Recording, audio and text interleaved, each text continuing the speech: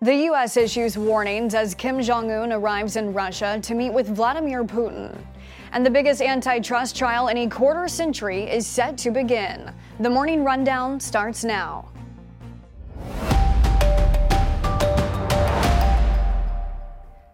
This is Straight Arrow News, bringing you unbiased, straight facts. Today is Tuesday, September 12th. Thank you for joining us. I'm Kara Rucker.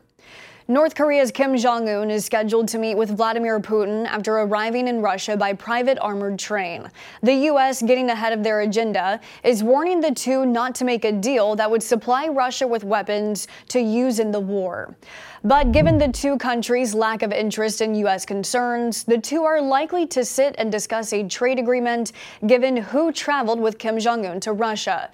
Accompanying Kim on the train were top arms industry and military officials from the north.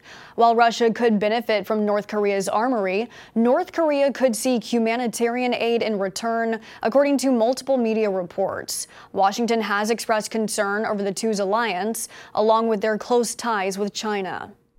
It's rare to see the North Korean leader travel. Kim Jong Un has made 7 trips abroad in his 12 years in power. 4 of those were to China, and his last trip in 2019 was to Russia.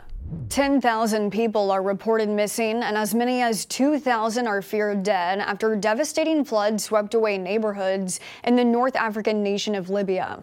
Authorities say the city of Derna was hardest hit by the Mediterranean storm named Daniel. The city, declared a disaster zone, has become inaccessible with no electricity or telecommunications networks. Officials describing parts of the city as a ghost town. Some areas were hit with more than 16 inches of rain over a 24-hour period.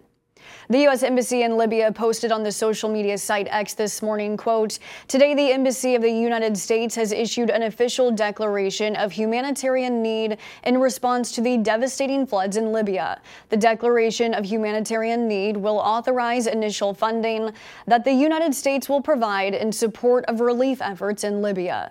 The storm had already caused severe flooding in Greece, Turkey, and Bulgaria, killing at least 26 before heading into Libya.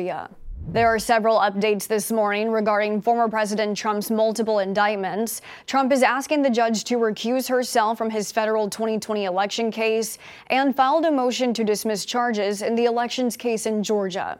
Trump wants the federal judge in D.C. presiding over his 2020 election case to recuse herself, pointing to past statements made by Judge Tanya Chutkan that question whether she can be impartial. The filing points to comments the judge made during the sentencing of a January 6th defendant.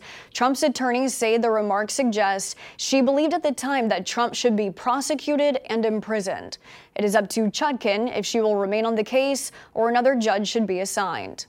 Meanwhile, in Georgia, Trump's team filed a motion to get charges against him dismissed in the state's election interference case. His attorneys are using similar arguments put forth by some of the other 18 co-defendants to try and get racketeering and other conspiracy-related charges dropped.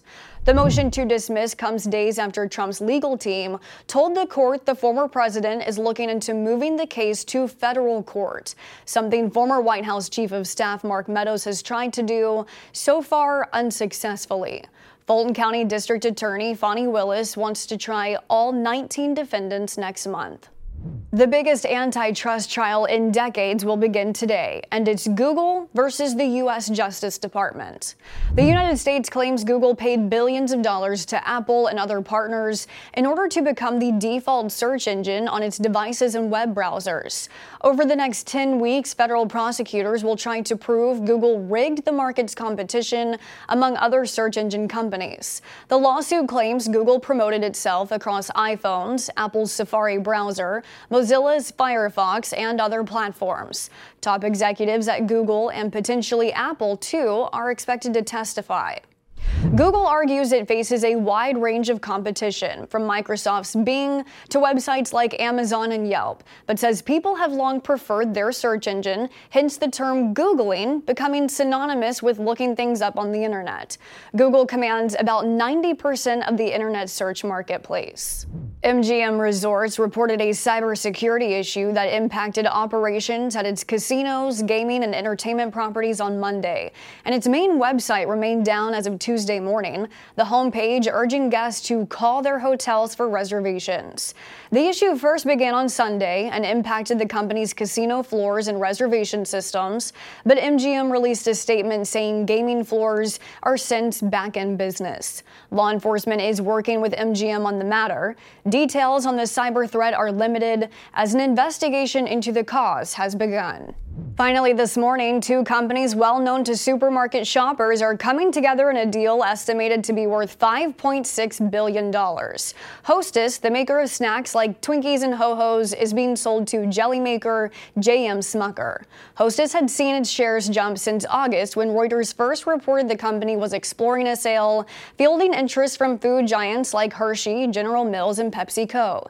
In addition to jelly, Smucker is also the parent company behind Jif Peanut Butter, Dunkin', Folgers Coffee, and Uncrustables. The boards of both companies have approved the deal, which is expected to close in Smucker's fiscal third quarter. These are your top stories for this Tuesday. Thanks for joining us on the Morning Rundown. We're on a mission to bring back trustworthy journalism by serving only you, not an agenda. Be sure to check out more of our work at san.com and on the Straight Arrow News app. We'll see you back here tomorrow. Until then, I'm Kara Rucker. Have a great day.